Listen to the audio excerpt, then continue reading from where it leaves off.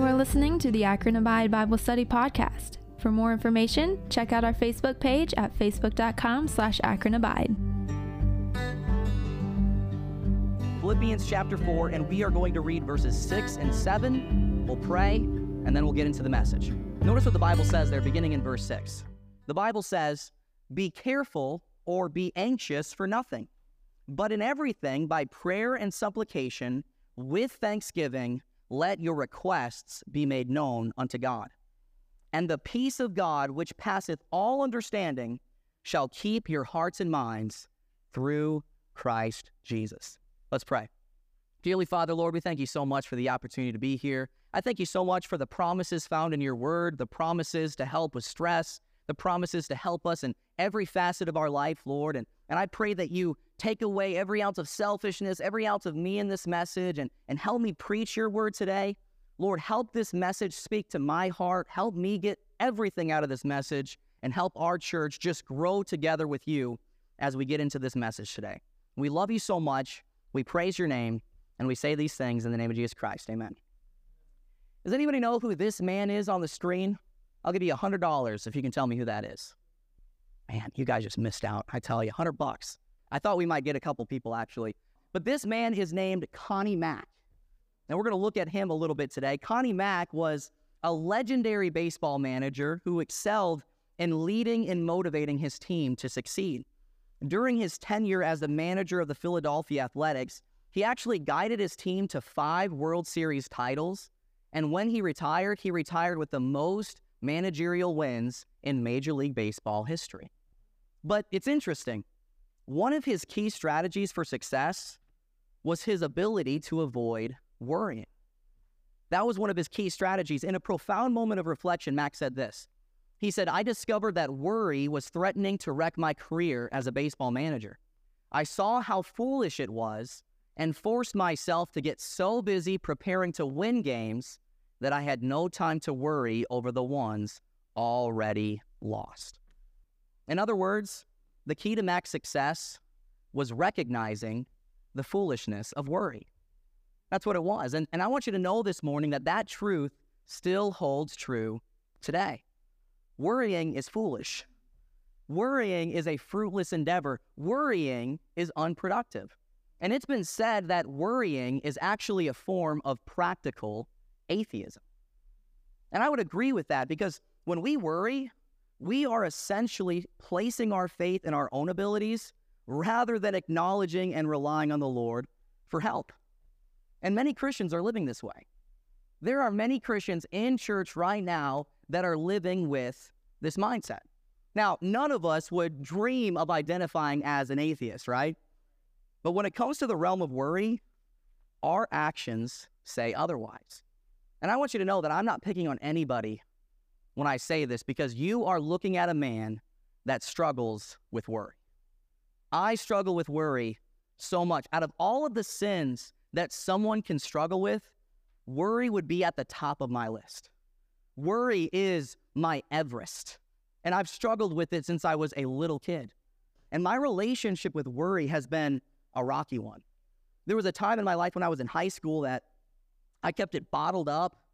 I wouldn't tell anybody about it. I didn't want anybody to know that I struggled in this way, and I would physically make myself ill. I would break out in hives from head to toe because of my worry. I suppressed it, and that was not a good way to handle anxiety. That wasn't a good way at all, but then I began to accept my anxiety. Over the years, I started to accept it for what it was, but my mindset was, I can't help it, so therefore it isn't wrong, right? This is who I am, and there's nothing I can do about it, so it's not necessarily wrong. And can I just say that is a wrong way to deal with anxiety as well. Both of those mindsets did not help me overcome my anxiety. One suppressed it, one accepted it, but none of those mindsets helped it in any way. But then as I really started to get close with my relationship with the Lord, and I started studying the scriptures and reading what the Bible has to say on the matter, I began to have a right relationship with my anxiety. And now I've come to the point where I recognize that worry is a sin that easily besets me, to quote Hebrews chapter 12, but instead of accepting it or suppressing it, I acknowledge it for what it is, and I look to Jesus for help. I acknowledge it for what it is. It's wrong, but I look to Jesus for help. And I just got to say, that mindset, that relationship helped me so much in overcoming my anxiety. It was such a blessing. And as we come to our text this morning in Philippians chapter 4, we find the Apostle Paul teaching the church at Philippi to do the same thing. He wants them to look to Jesus for help. You see, once we get to verse 6 of Philippians chapter 4, we find the Apostle Paul switching gears and moving from the topic of unity to the topic of anxiety. Verses 1 through 4, he's dealing with a disagreement between two people in the church, and he's saying, hey, be unified. Hey, live in harmony. But once we get to verse number 6, he switches gears and he says, it's time to deal with anxiety. And the reason why Paul did that is because this church was struggling with stress, anxiety, and worry. This was a big problem that this church had. Now, don't get me wrong, if we look at this in its context, this church had reason to worry. They had to deal with external threats. There was persecution on the outside from the Romans. They were worried about that. They had to deal with internal divisions. We found out in Philippians chapter 3 that there were these people called the Judaizers that were infiltrating this church and preaching a false doctrine. And we learned in Philippians chapter 4 that there was a disagreement between two women in the church, Euodias and Syntyche, that were causing divisions and disagreements, and they were worried about that. They were concerned for Paul, their former pastor. He's in prison in Rome. They don't know if he's going to die or if he's going to live. They were worried about that. We found out in Philippians chapter 2, they were concerned for Epaphroditus, one of their church members, because he went to Rome to help Paul. And while he was helping Paul, he got sick nigh unto death. And they weren't sure if he was going to die or if he was going to live. And then, to top it all off, they were worried if God was going to take care of them. This church had a possibility of closing down. This church did not know if they had the provisions to keep them going. They had reason to fear. They had reason to have stress. They had reason to worry. But the Apostle Paul writes to them and says, hey, you don't need to fear. You don't need to worry. You can have peace today. That's what the Apostle Paul tells his church. And I want you to know today, Paul's message to the church at Philippi is Paul's message to the church of Akron. It's Paul's message to you and I today. You don't need to fear. You can have peace today. And that's what we're going to look at this morning. All right, we're going to look at the pathway to peace, and we're going to look at God's method for overcoming anxiety and worry. I'm really excited about this message. And that brings me to my first point today. I want you to notice the problem of anxiety. The problem of anxiety. Now, anxiety is a major problem to have for Christians, right? It's a major problem to have for Christians. Anxiety is like carrying a huge backpack for miles, right? It wears you down. It gets heavy. It makes you feel out of breath, right? It's like an alarm clock that continues to go off with no snooze button. It's annoying. You can't function. It's just going off again and again and again. And in many ways, it has no benefit whatsoever. No benefit to worry. And this actually coincides with numerous studies that have been done on the subject. One study found that 40% of worries never actually happen. 30% of worries relate to past events that are beyond our control. 12% of worries are about health anxieties without any illness whatsoever. 10% of worries are about friends or neighbors without reason. And only 8% of worries have some basis in reality. So more than 90% of our worrying is for no reason. We struggle with anxiety. Many Christians struggle with this sin of anxiety. Now, for us to overcome this issue, though, which is what we're going to look at today, it's important for us to understand what it is. Right? It's important for us to really get a grasp and identify and understand the problem of anxiety.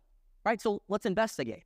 Let's ask some questions. And the first question that we need to ask is, what is it?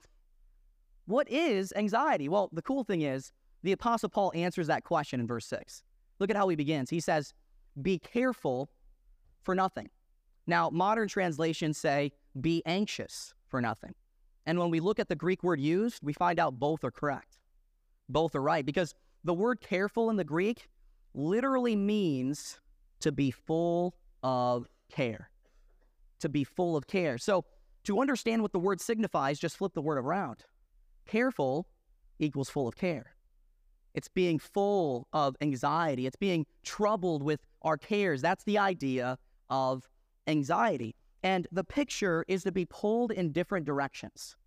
You've got your hopes and dreams pulling you in one direction, and your fear of them not coming to pass pulling you in another direction.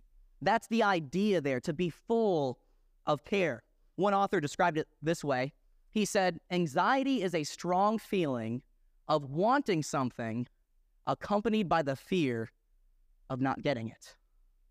To say it this way, anxiety occurs when we desire something, whether that's relationships, good health, security, friends, but we imagine a future without it. We think about the consequences of not receiving our desires. And you want to know what the result is? The result is we freak out. We get cautious, we get nervous, and we think to ourselves, what if they reject me? What if they turn me down? What if I can't pay my student loans? What if I fail this test? What if my kids move away from me and I never see them again, right? We think about all of these different things. The worries go on and on and on. We think about the consequences of not receiving our desires. But I want you to know today, the Bible says if we delight ourselves in the Word of God, delight ourselves in the law of the Lord, He will give us the desires of thine heart. Right? So again, it takes faith. It takes trust. But anxiety is fearing the consequences of those desires not coming to pass. So that's the first question. But then the second question we need to ask is this. What does anxiety do to us? What does anxiety cause in our life? Well, we find out a lot of problems, right? Spiritually speaking, it causes a lot of issues. Anxiety is a joy killer because you fail to enjoy in the moment. You're worried about some small, insignificant thing. Anxiety will make you self-absorbed. You're too focused on your problems, on your issues to be a help to somebody else. Anxiety will distract us. We're not able to focus on what's important because we're focused on what's not. The fears. Anxiety keeps us from fulfilling the mission of God because God has a plan for you. God has a purpose for you, and sometimes that plan includes taking a step of faith. And if we have anxiety and fear and let that rule over us, we'll never take that step. And anxiety robs you of peace. That's what's mentioned here in Philippians chapter 4. If we let anxiety rule our life, we lose that peace of God.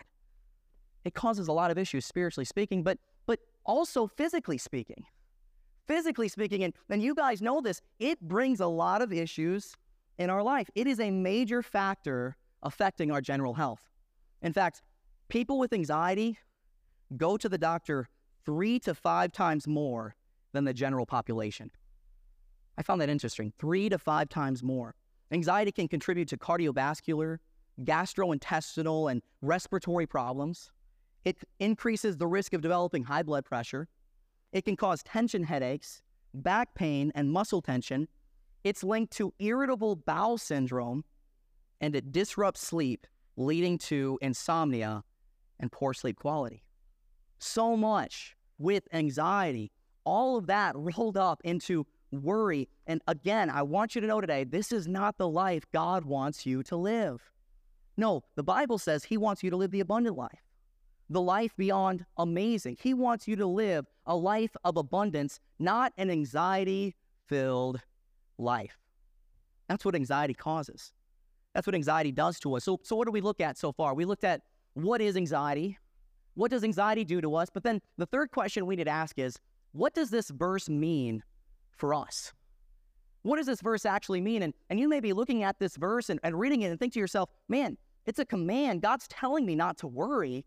God's telling me not to have anxiety. Doesn't He know that I have a condition? Doesn't He know that I can't help it? All right, what does this verse actually mean to us? Well, this is so cool. All right, our text says, be anxious for nothing. Now, this is interesting. If you look up this phrase in the Greek, you discover that this verb is in the grammatical emphasis that forbids an action that's already in progress. You can be like, what the heck does that mean? Well, meaning, God is not saying don't worry. God is saying stop worrying. And that teaches us something today. It teaches us that we can't always control the thoughts that come to our minds, but we can control what we do when those thoughts come. We can't control those worrisome thoughts. You have anxiety, we all do. But the idea is to control it or to stop it when those thoughts come, to cast it down. We may encounter worrisome thoughts or concerns, but we can prevent them from taking root in our minds and consuming our thoughts. That's something that we can do. I like what Martin Luther said. He said this. He said, you can't keep birds from flying over your head, but you can keep them from building a nest in your hair. And that's the picture with our thought life.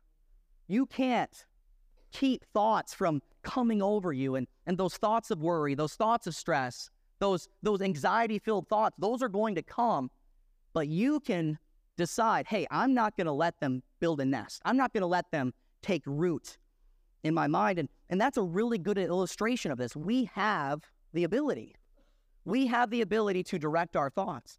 The Bible says in 2 Corinthians chapter 10, casting down imaginations and every high thing that exalts itself against the knowledge of God, and bringing into captivity every thought to the obedience of Christ. In other words, whenever a thought comes into your mind that is contrary to the Word of God, contrary to that great life that God has for you, you cast them down. Like the Kembe Mutombo with the finger wag. You cast them down and say, hey, I'm not going to think about that anymore. Right? That's the idea there. Right? That teaches us something about worry. Stop worrying. Change your thought pattern. So that's what anxiety means to us. We're going to go through anxiety. We're going to go through stress. We're going to deal with those thoughts in our life. But it's what we do when those thoughts come that matters. We don't let them be rooted. So how do we do that, though?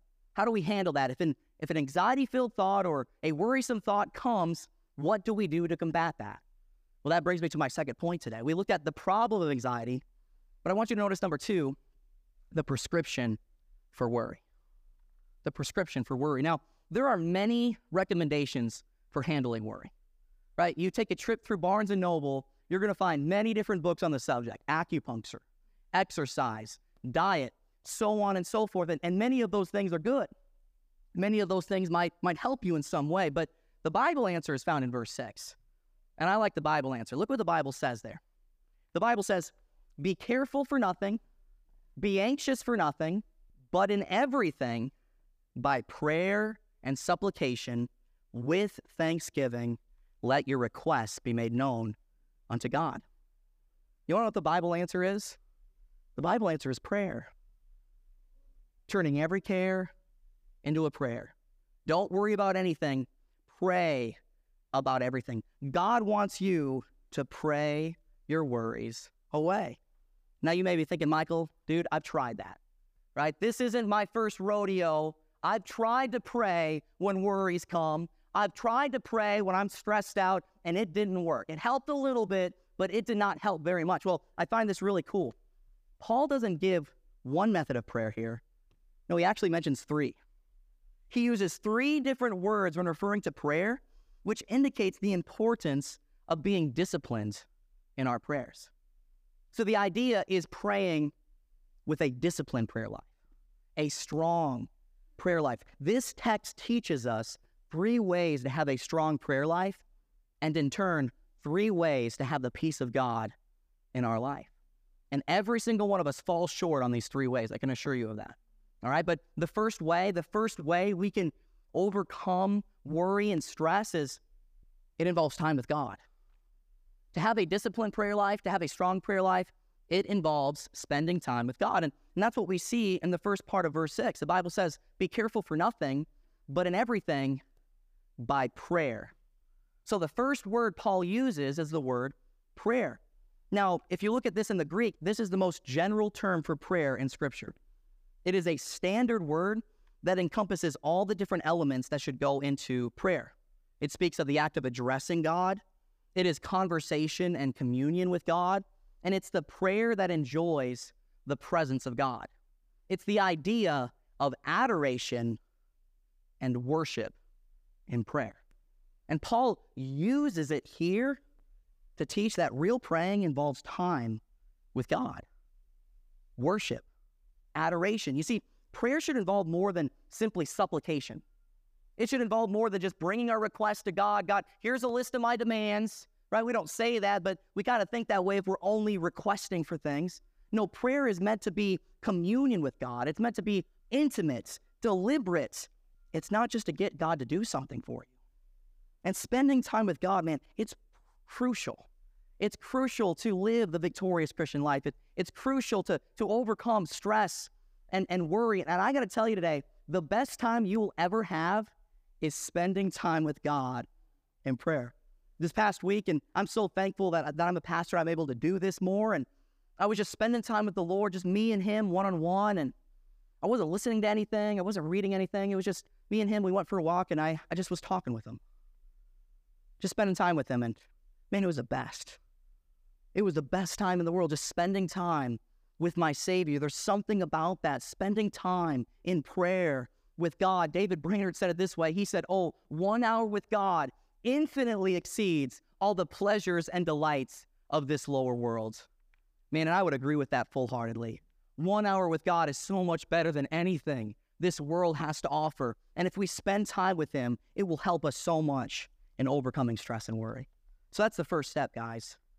But then secondly, it also involves trusting God, time with God, trusting God, putting our trust in God. And that's what we see in the next word Paul uses. The Bible says, be careful for nothing, but in everything by prayer and supplication. So the second word Paul uses is supplication. Now this word refers to making a special petition. And the idea is to pray with a sense of need. The literal definition means to ask for things. But understand this now, supplication goes beyond merely presenting your needs to God in prayer. No, when we ask for things, we also believe that he's going to answer those prayers. That's what true prayer is. It carries a deeper meaning and significance, because when you bring your needs before God, it's not to inform him of anything unknown. No, it's an affirmation that God alone is capable of meeting those needs. That's what we are saying when we ask. We're believing that he will answer those prayers. In other words, supplication is a statement of trust in God. It is a declaration of dependence upon God. It's confessing to God that you are going to trust him. And trust is key, right? The Bible says, trust in the Lord with all of thine hearts, and lean not unto thine own understanding. We got to trust the Lord. So a strong prayer life, what does it take? It takes time with God. It takes trust in God. But then number 3, it also takes thanking God. It takes thankful prayers. And that's how he ends verse 6. The Bible says, be careful for nothing, but in everything, by prayer and supplication, with thanksgiving, let your requests be made known unto God. So when we pray, how do we do it? We are to offer prayer and supplication with thanksgiving, worship, believing, praising. You know, one reason why many of us worry so much, and you're not going to like this, because we're ungrateful. One reason why we worry so much is because we are ungrateful people. The Bible says every good and every perfect gift comes from above. So therefore, you and I, we should be thanking him 24 hours a day, 7 days a week, every good thing that comes into our life. None of us thank God enough. And because we are short on praise, dude, we are short on peace. We're short on that peace in our life. And I truly believe this. I believe that the spirit of gratitude is perhaps the greatest defense against anxiety and worry. I really do, because it's hard to worry when you're constantly thanking God for what he's done in your life. And all true prayer will be marked by gratitude.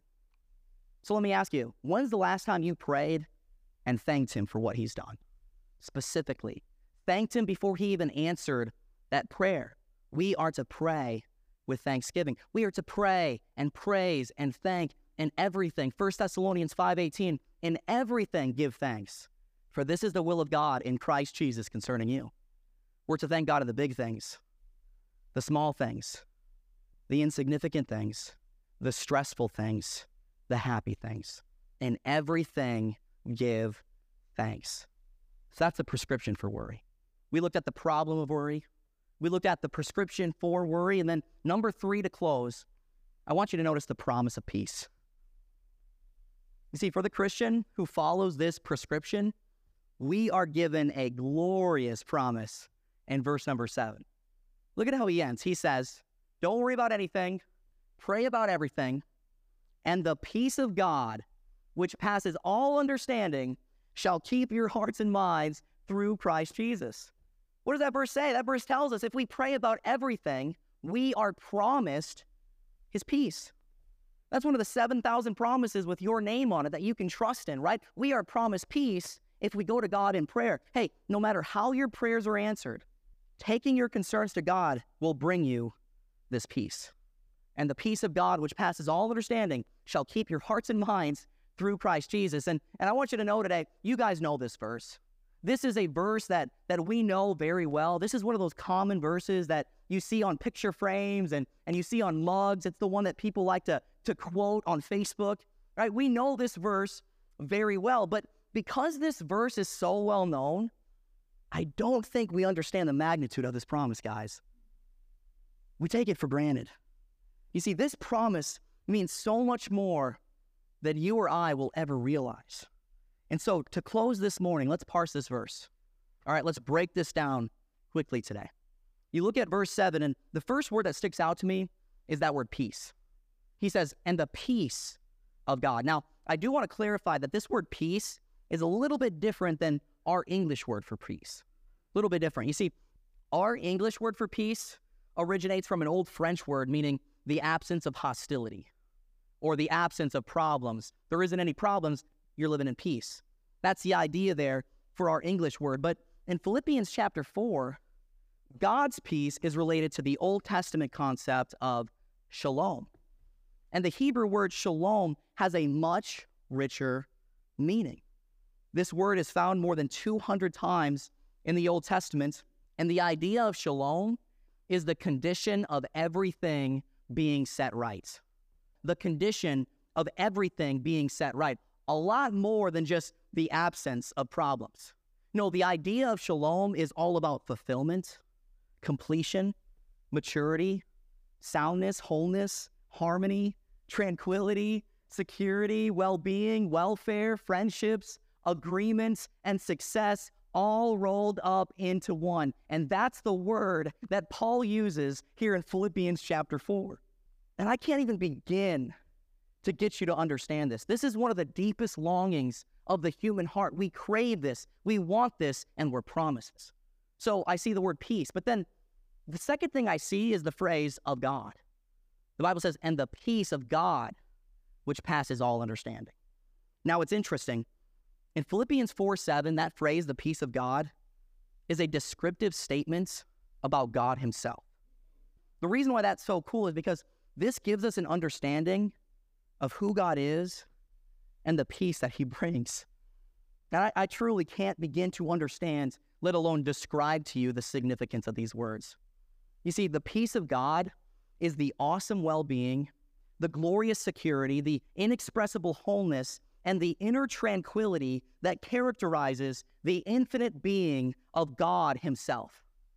In other words, since God is omnipotent, his peace is an all-powerful peace. Since God is eternal, his peace is without beginning or end. Since God is infinite, his peace is limitless. And since God is holy, his peace is pure. From everlasting to everlasting, this peace has marked and permeated the very being of God. And guess what? That peace is promised to us. The peace of God that passes all understanding is for you and I today. So what do we see? We see the word peace. We see the phrase of God. And then notice further down the verse, we see the phrase shall keep. And the peace of God, which passes all understanding, shall keep your hearts and minds. This is so cool. The phrase shall keep, you look that up, it's actually a military term describing a soldier who watches over and protects something. A soldier who protects something. It literally means to set a garrison around. Like soldiers assigned to watch over a certain area, God's peace protects the hearts and minds of God's children. And I think this is an awesome picture here because the Apostle Paul was experiencing this firsthand. You see, as the Apostle Paul is penning this letter, remember now, he's in prison. Remember now, he's secured to a Roman guard, and it wasn't just any Roman guard. No, the Apostle Paul was secured by the Praetorian guards, the most elite soldiers in the Roman Empire. As he's penning these words, the picture of the peace of God guarding him was on his mind. As he looked to the guard chained to him, protecting him, securing him, it reminded him of God's peace. The elite guard was protecting him. But can I tell you today, the Apostle Paul had something far more elite, far more amazing, far more awesome that was guarding his heart and mind. And that was the very peace of God. Let me ask you, do you ever sit back and just wonder how Paul was able to do it? How was Paul able to have peace in this time? How was Paul able to have joy in this time? How was Paul able to go through what he went through? It boggles my mind when I read it. Well, the answer is pretty simple. He had the peace of God that passes all understanding. That's what it was. Fear was being denied entrance to his heart by the peace of God. And the same thing goes for us, guys. When preceded by prayer, God's peace always stands guard. So go out on the list. I'm almost done. Peace of God shall keep. Last one, and this is my favorite phrase, through Christ Jesus. Let's look at that verse as a whole. The Bible says, "And the peace of God, which passes all understanding, shall keep your hearts and minds through Christ Jesus." So the direction of peace and the pathway to peace, you want to know what it is? It's Jesus Christ.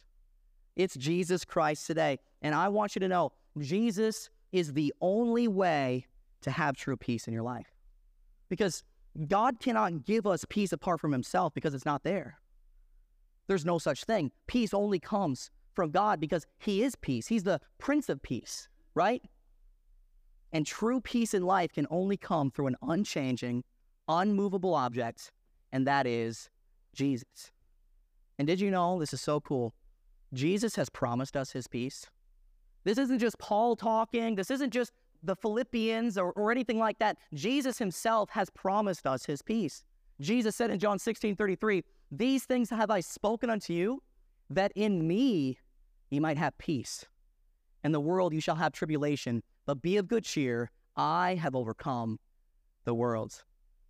And Jesus said at John 14:27, "Peace I leave with you." Ready for this? My peace I give unto you. Not as the world gives, give I unto you. Let not your heart be troubled, neither let it be afraid. Hey, those two verses tells us something. It tells us that Jesus has literally promised us his vintage of peace. The peace of God, the peace of Jesus is promised to us. And as I close today, just think about how cool that is, all right? The peace that calmed his heart when he was falsely accused. The peace that steadied his voice when he spoke to Pilate. The same supernatural peace that kept his thoughts clear and heart pure as he hung there on the cross. That peace is available to you.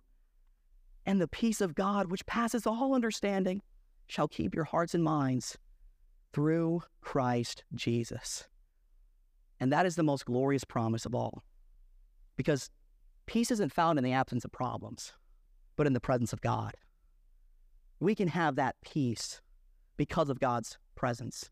And there's only one way to experience God's presence, and that's through Jesus Christ. It all boils down to a personal relationship with Jesus Christ. That's it. You say, Michael, how do you know that? Well, what's prayer? Relationship. What's the presence of God? Relationship. Therefore, peace indicates a relationship. It all goes back to having a personal relationship with Jesus Christ.